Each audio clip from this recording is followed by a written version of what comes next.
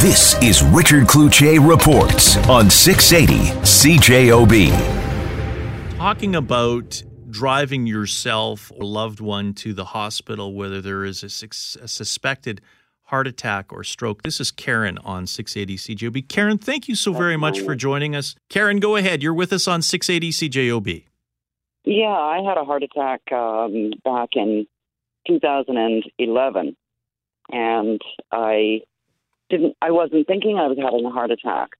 Actually, I started having some chest discomfort, and I laid down on the Chesterfield. My husband wasn't home at that time, and I waited and, kind of was thinking, should I phone an ambulance? I think this is a heart attack.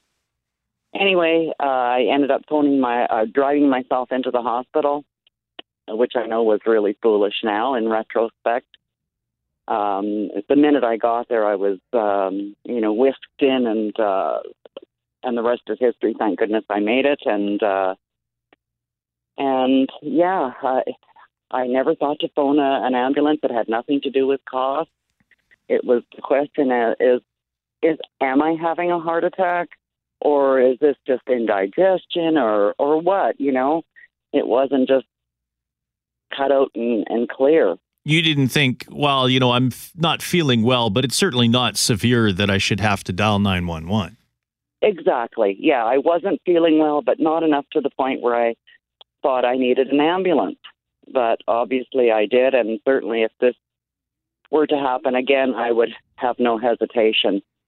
When you None whatsoever. When you hear that Winnipeg and Manitoba has the lowest rate when it comes to people dialing 911 because of heart attack and strokes, that doesn't surprise you, does it?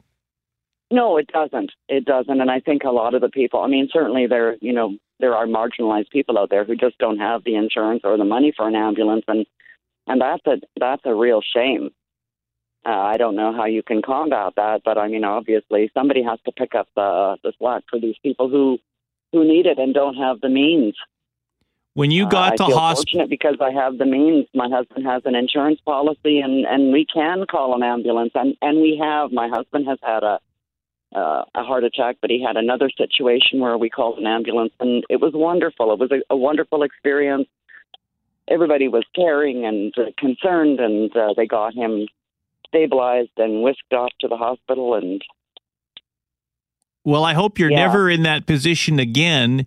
But I think Thank you. You learned something from that experience, didn't you? Yeah, totally. I realized how foolish I was by putting other people in jeopardy as well. Karen, thanks so very much. I could have had a massive heart attack at the wheel on the way to the hospital and had a head-on collision, for goodness sake. Karen, thank you. Yes, I definitely learned a lesson. Thank you so very much for sharing your story. Richard Cloutier Reports on 680 CJOB.